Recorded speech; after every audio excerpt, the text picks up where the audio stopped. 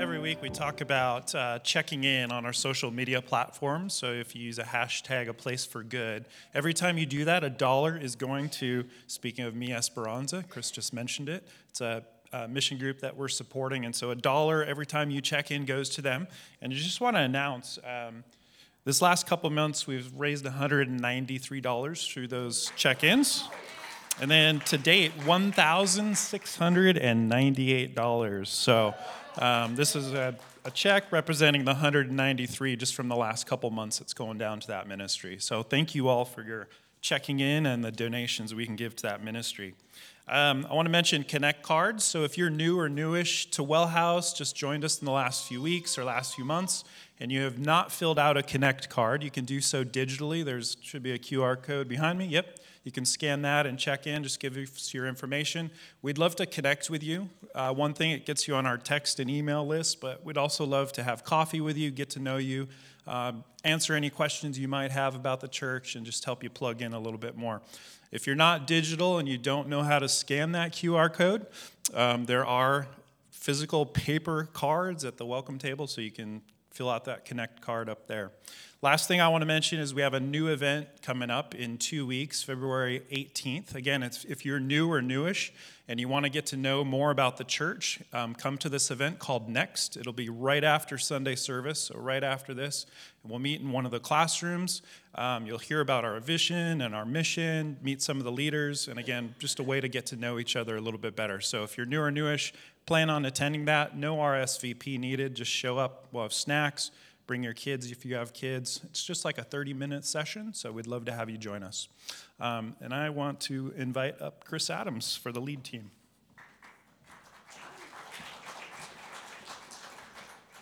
Cavalcade of announcements this morning here. Sorry about that.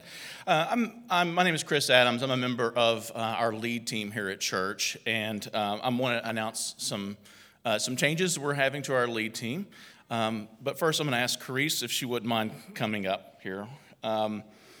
Carice Brown has been on our lead team for several years, and helped me out here through that period of time. She served during a very chaotic period of time for our church. If you've been here a minute, you know what it was like during COVID. We had a minister search. We moved twice, out of into the skate center and then to here. And Carice was a part of all those decisions, and was a vital part of our lead team. So one of the things that we believe here in Wellhouse is that if you're gifted to serve, plug in, find a way to serve. If you have that gift, we want you to do God by honor when your time by doing that. We also believe in a time for rest. When your time to serve feels completed, it's time for a time of rest if that's something you want. So Carice has asked to step aside from the lead team, and we just want to recognize her and thank her for her years of service. So join me in small token there.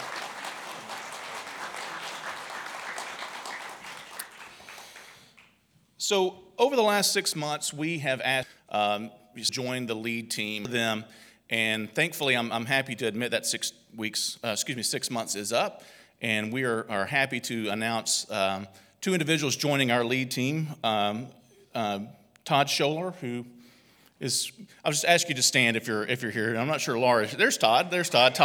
Todd's been on the keys this morning, and Laura Segerson as well. I didn't see Laura. Folks, I am also on the lead team. Ashley, who's normally here on keys as well. So if you ever have questions about sort of the business of church, why do we do things the way we do from an administrative standpoint, that's what our job is to help smooth those things out. So always feel free to ask us any questions. So now I want to ask you to join us in Steve's series, City on a Hill. Thanks. Hello. We're the Cantrell family. I'm Kevin. I'm Anna. I'm Todd. I'm Sloan. I'm Cole. And today we will be reciting Matthew 5:10 through 12. Blessed are those who are persecuted because of righteousness, for theirs is the kingdom of heaven. Blessed are you when people insult you, persecute you, and falsely say all kinds of evil against you because of me. Rejoice and be glad, because great is your reward in heaven, for it was the same way for the prophets who were before you. Welcome. Oh man, welcome. Thank you guys for doing that video. It's so awesome to see your family. And Kevin, I'm just super proud of you, man. Kevin's in our men's discipleship group. And if you're a guy looking to kind of dig deeper into your faith with some other guys, come let us know. We're going to be generating some more men's discipleship groups. It's been an awesome time. Kevin's been a part of that. Great to hear his story. And over the last 6 months, roughly together, just to watch how God has continued to work on him and grow him. And several months ago, you remember me asking you to come and do that. You're like, that's not me, bro. And I'm here to tell you, yes, it is. So that's wonderful. Raise your hand if you have ever been in such a mess that you thought to yourself, I don't know where to begin to kind of clean this thing up. Have you ever been there before? Perfect, good. You're going to identify with this story. A true story happened several years ago. In fact, our youngest bear was about 2 years old at the time, so that's going to put us back about 8 years ago. We were living in Michigan, and Veronica had taken the girls out for the day. They're doing some girl stuff. I'm home with the boys, and we're just having kind of, boy time. And it just so happened that in the matter of like 10 seconds, two things happened that would leave me feeling like I'm in a mess that I don't know how to get myself out of. The first thing that happened was Carter, who at the time is probably about 5 years old, had climbed up on the counter in our kitchen and was going to try to use the microwave for something, but he grabbed the handle of the microwave. It actually pulled the microwave door open, tipped the microwave, and that little glass plate that's in there, that thing came shooting out, apparently at 100 miles an hour. It hit the granite countertop and exploded. It exploded all over the kitchen. So now I have a 5-year-old who is coated in glass. There's like a sea of glass everywhere. He's crying. He's not, he just doesn't really even know what happened. Plus, he can't move. At the same moment, my 2-year-old has decided that he no longer likes to wear the diaper that he's wearing because he's made an accident in it, and he decides that he's going to take that off, drop trowel right there in the living room floor, and start running around. Needless to say, things are kind of flying everywhere. It all happened in 10 seconds' time. Now, if you're in my position, what do you do? Right? What kid do you help first? What tragedy do you begin to tackle first? I don't necessarily want poop flying all over the carpet. I know I'm going to get in trouble for that. I also don't want my kid to get, cut by a bunch of glass and everybody walk through that. So I did the next best thing I could think of, and that was I called my wife and said, all right, when are you going to be home? Right? As I need you home now, because I'm not sure I know where to start with this mess. And some of you've had a real life experience like that, no doubt, where you've found yourself in a mess and you think to yourself, like, I'm not sure where to get out of that. And some of you, it's not a mess physically, it's a mess of your situation. Right? You found yourself, you made some choices, you lived some life, and you found yourself in a place where you're like, man, I know where I am. I look around, and it's kind of like a sea of glass and poop. I mean, it's like, I don't know where to start. I just know it's messy. I just know it's difficult. I just know that I look around and I think to myself, I don't know where to begin to even clean this mess up. If that's where you are today, I want you to know that today's message is for you. But it's also for another group of people too. It's for the group of people that you remember when you were in that mess. You remember it may have been months ago or years ago or decades ago now where you found yourself swimming in the mess that you created. Somebody told you not to. Somebody warned you against those things. Maybe it was your parents or your grandparents, or maybe it was somebody from church, or maybe it was your own conscience. And you were like, listen, I know better. I'm acting actually against my own ethics or my own morals or my own ability to think outside the box and know this isn't good for me, but I'm doing it anyway. And then you found yourself in the mess. You remember when.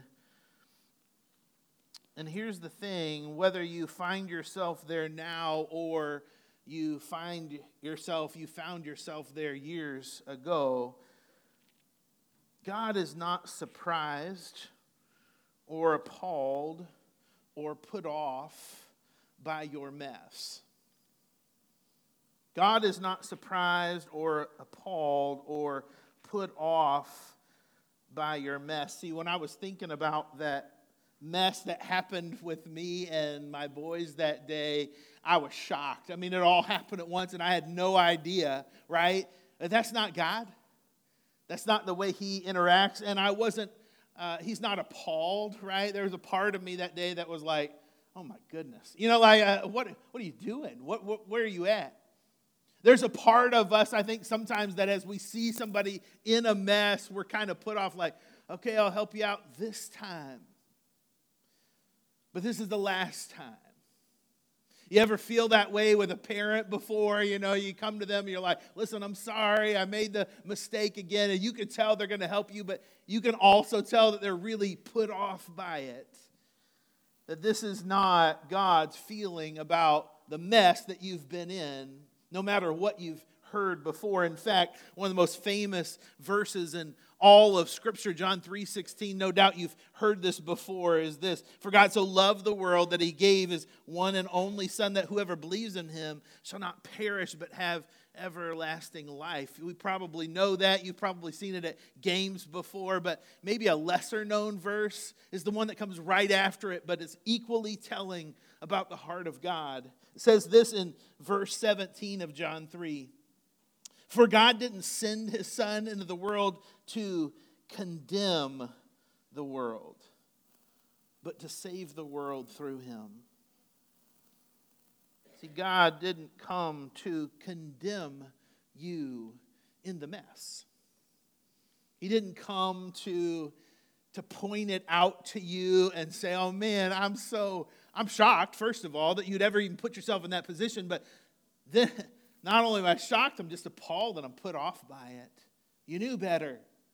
You should have acted better. He didn't come to do that. He came, first of all, because he loves you. And second of all, because he wants to be in a relationship with you. And see, the church is the church when we best reflect the description of who God is to the world around us. And I think we have gotten this wrong from time to time. See, Jesus didn't come to rub your nose in your mess. He came to rescue you from your mess. Have you ever been there before with somebody where you're like, oh, you made the mistake again? Well, you know you've made that before. You know you have kind of a tendency to make mistakes. Like, I don't know if you notice that about yourself, but you kind of make poor decisions from time to time. That's kind of who you are. I remember years ago, and I don't know why, I actually looked this up this week. I don't know why this became a thing, but years ago when I had my first dog on my own, I was 19 years old. I bought my first house. I got a dog. I had no business in doing that. I barely could keep myself alive at that point, but I got a dog anyway.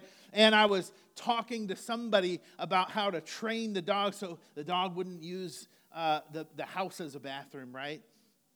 And he said, now, contrary to what you've been told before, don't rub your dog's face in their mess. And I was like, I've never heard that before, nor would I want to do that. I don't want a dog's face to be in the mess, because then I know that dog's going to try to lick me, right? So I don't want that. I I didn't know that was a thing, but then the more I heard more about training, that there were people who, that's like, oh, the dog made a mess. Well, you take the dog, you rub their face, and you remind them. It's a reminder. As I looked this week, like, why did we do that? Why did we do that kind of training? It was a reminder of the mess that was made. And for some of you, there are people in your life that you no longer get around because what they do most and what they do best is remind you of the mess that you made. And for some of you, the reason why you stopped going to church for a while, the reason why you have walls up on going to church for a while, the reason why you never go back to that place ever again, is because of the people who reminded you, who rubbed your nose in the mess that you made. And so you think to yourself, I'll never put myself in that place because I don't know how to clean up the mess. And I certainly don't want anybody else to remind me of the mess that I made. But I want you to know that that is not the heart of God. That's not the heart of God. In fact, I want to read from this story today. It's in the Gospel of John. So if you have your Bible, you can flip open to John. And we call it a gospel because it's an account of Jesus' life on earth and his ministry on earth. And so we get some things from John, who, by the way, was an apostle. He walked around. He was a disciple of Jesus. He walked around with Jesus in his earthly ministry. And John records a story in chapter 8, and in verse 1, this is what it says. At dawn, he, meaning Jesus, appeared again in the temple courts where all the people gathered around him, and he sat down to teach them. Everybody's gathering around Jesus to once again hear a message from him, to hear some kind of teaching from him. Right? And it just so happens to be at the temple courts. Now, this is where lots of people travel every day. This is both kind of political and religious all in one. It's where all the happenings happen at, right there at the temple courts. And we're going to find out that this is a strategic story for a few people who wanted so badly to rub somebody's nose in the mess that they had created.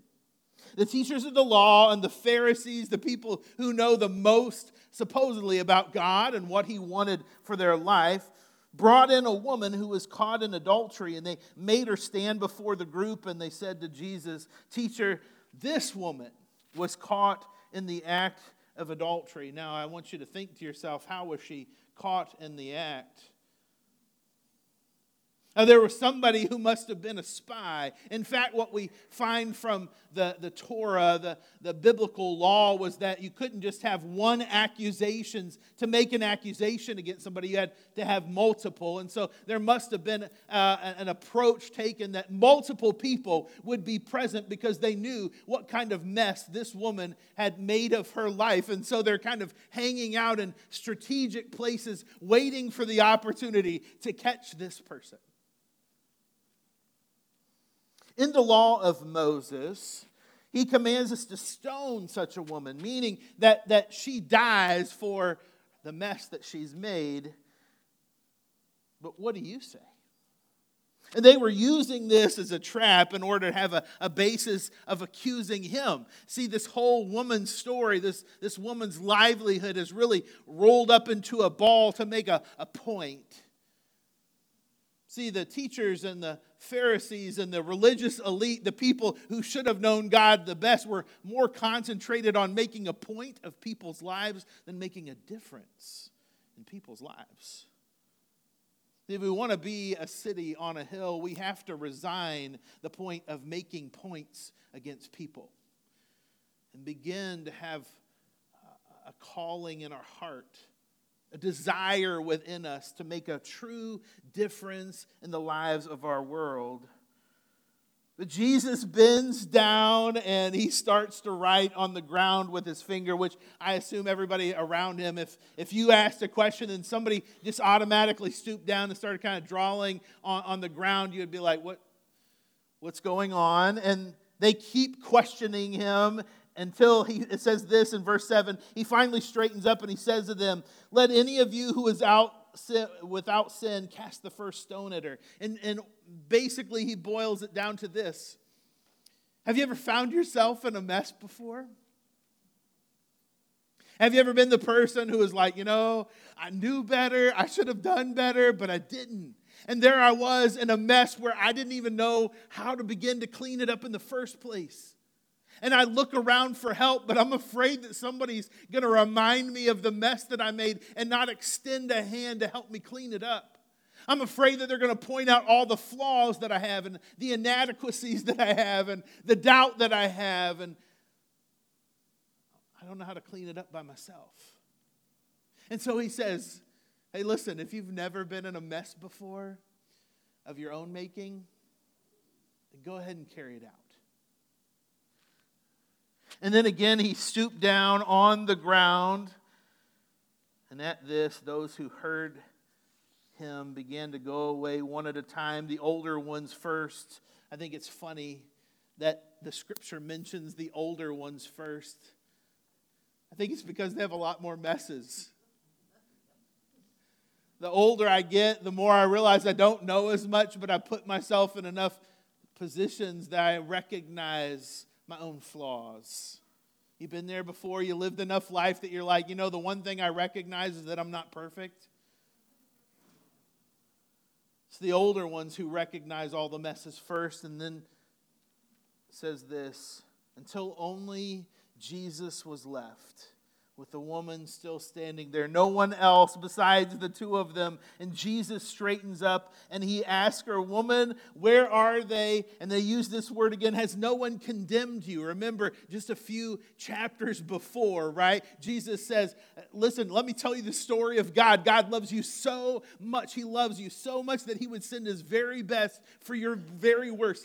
He loves you so much that in the middle of the sea of glass, he's willing to send his son for you in your mess. And the reason why he sends him isn't to rub your nose in it. The reason why he sends Jesus isn't to say, see, you aren't good enough. You don't measure up. You keep making mistakes over and over and over again.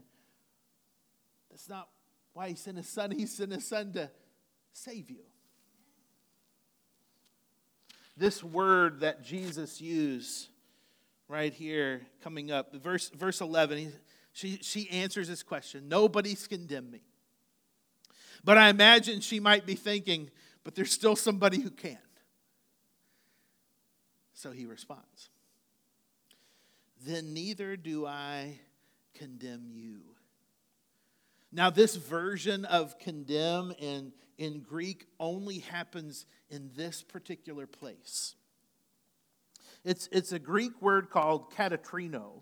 And it's really similar to condemn. In fact, really what it means is to judge worthy of a punishment. To say, listen, what needs to happen here is you should pay for the crime. You should have to have some kind of restitution here. And Jesus says, I'm looking at you, and I could, as I've been sinless, I could throw a condemnation. I could find you worthy of punishment. But he says this, but I don't.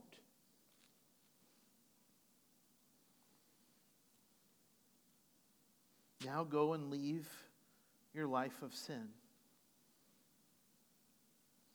Jesus doesn't just leave it at, I'm not condemning you. He gives her a fresh start. He gives her an opportunity to live a new life. In some way, he says, listen, I'm not going to rub your nose in it. I'm going to give you something that's better than that. I'm going to give you help that you've always wanted, but you didn't know you needed. I'm going to give you help that you always thought was on your shoulders, but it's different than that. And actually, the life of Jesus does this so often. You remember the story of the wee little man. I grew up singing this song. Zacchaeus was a wee little man, right? And this story of this guy who's a traitor. Nobody likes him. Jesus seeks him out. In fact, he goes to his house. And instead of pointing him in the direction of all the ways he's screwed up all in life, he says, salvation has come to your house today. Or maybe you remember the story. This story is a favorite one of ours at Well House. It's how we got our name, Well House. It's the story of the woman at the well. She's had such a scandalous past that she winds up going to draw water in the heat of the day. It's the hardest time to draw water because she doesn't want to be around anybody else who might rub her nose in her past or who might rub her nose in her current. She says, I don't want any of that, so I'm going to go by myself. And Jesus meets her there, and he reminds her, listen, there's somebody here who is greater than all of that. And today, you get to be a part of that. And she goes and she shares this story. In fact, it turns her story all upside down. If you read more into her story, she goes, and this is what the testimony she gives to the people that she's avoided. I met a man who told me all about my past. But he didn't rub my face in it like everybody else has. There's this story about a guy who got exactly what he deserved. He was a criminal. He was a thief. He was the kind of the person in the town that everybody was ready to see punished. And then that's exactly what happened. He was punished to death because of his crimes. And as he stood there nailed to a cross and he began to breathe his last, as Jesus, who was the only person hanging up that day who didn't deserve death, cried out to him, listen, today you, though in the middle of your mess, will be with me in paradise. See, Jesus didn't come to condemn. He came to save. And here's the beautiful thing.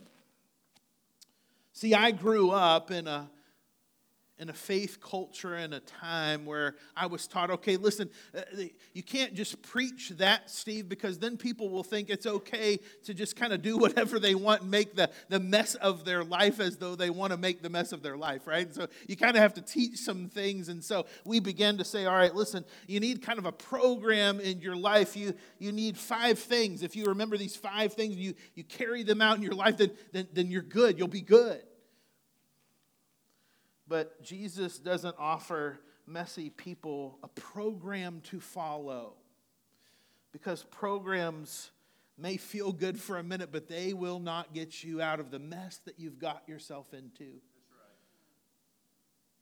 See, and Jesus doesn't offer messy people a formula. Well, you take these series of steps in this order, and then eventually you'll find yourself out of the mess that you've created, because what we find is we have a tendency, a gravitational pull to go right back in there. You've lived that out, haven't you, before? Where you're like, all right, listen, I don't want to do that again. So if I just try harder and I just stick to this thing, then I'm going to beat this. And then you find yourself right back. See, Jesus doesn't offer a formula. And too often I think that churches and maybe even people in my position, and I'm guilty of this in the past myself, have pointed people say, like, just get people to church. If we just get people to church. Jesus says, no. That's not what I'm giving you. See, Jesus offers messy people himself. And here's the beautiful thing. It's enough. See, I and you have a tendency to try to make it more, as if Jesus in our lives isn't enough to change us. And we try to add things to that never seem to work. This story with this woman who was caught in adultery ends there by saying, all right, listen, I don't condemn you. Leave your life of sin. And then he tells us exactly how to do that. If you're listening to Jesus carefully, because there's this crowd of people that has kind of gathered back, or they've gathered around because they've witnessed something that they didn't think they'd witness. They thought they'd see a stoning of a woman who was deserved to be stoned. But Jesus says this in John chapter 8. When Jesus spoke again to the people, he said, I'm the light of the world. I'm the light of the world. Just a few weeks ago, we talked about this, that Jesus says, you are the light of the world. This word light is a derivative of photo. You're the photo of God here on earth. And he says, listen, I'm the light of the world. I'm the best direct reflection of God here in the world today. If you want to know God, you got to look at my life. And then he says this, whoever follows me will never live in darkness, but will have the light of life. Interestingly enough, he doesn't say like, all right, if you memorize enough scripture, if you go to enough meetings, if you show up to church enough, if you feel guilty enough about the things you did in the past, right? And you take these kind of formulaic steps to get there. He says, no. Scratch that. If you follow me, you won't walk in darkness. See, the best way out of your mess is to follow the one who came to rescue you from it. Remember the story I told you? Of 2 people in my house, they're both under the age of 5. I have a diaper mess in one room. I have a glass mess in the other. And as I begin to survey the scene, I think to myself, okay, well, I don't want anybody bleeding. That's kind of first case scenario. So what I need to do is I need to talk to Carter, who's 5, and I need to guide him to safety. And so I say, listen, buddy, I can see where the glass is, and I can see where the glass isn't, and I can't get to you right now, but I'm going to get you to come to me. So I need you to follow my directions. And so he took every step carefully as though he was listening intently because he didn't want to get hurt. And he listened to my voice enough to follow me out of the mess. And I wonder if that's still true for you today with Jesus. See, you don't need a preacher who's highly articulate. You don't need a church that's just simply amazing and blowing things off the door. What you need is Jesus who offers himself for you to get you out of the mess. So if you find yourself there today, that's what we offer you. You won't find a perfect person here on stage. And listen, I love our leadership. We have an amazing lead team. We have an amazing shepherding team. We have a tremendous staff. Don't follow them. Only as much as they follow God. Follow God. He's the only one who will get you out of the mess that you're in. And for those of you who remember when the mess was made, but it was long ago. The best way to help people out of a mess isn't to rub their nose in it. Although we'd like to at times. Especially if we're married to that person. Parenting that person. It's not programs. It's not church. It's not a step process where you start here and walk your way through. It's to follow Jesus with your own life and be the photo of him here on earth. And to help people remember that Jesus truly gets people out of the mess with him. That's the only way it truly works. So if you want to make a difference in this world, if you're into that, you want to leave a legacy, a mark behind, if you want to make a point, criticize behavior. But if you want to make a difference, imitate Jesus. Imitate his love and forgiveness, his constant pursuit of following God in all things and being a direct reflection of our Creator. Today, as we end our time together, would you stand as I speak a blessing over your life? And I pray that in that and through that this week, you will be reminded of who God is and who you are in him, no matter what mess you may have made, both present or past or even future. May the Lord bless you and keep you. May the Lord make his face shine on you and give you peace. Now to him who is able to keep you from falling and presents you before his glorious presence without fault and with tremendous joy. May you be swept away in God's love for you, transformed through the Holy Spirit's power within you.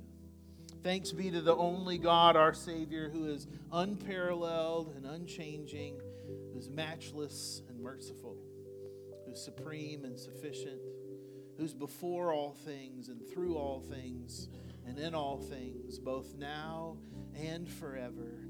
Amen. Church, are you ready to continue to worship today? Let's join us.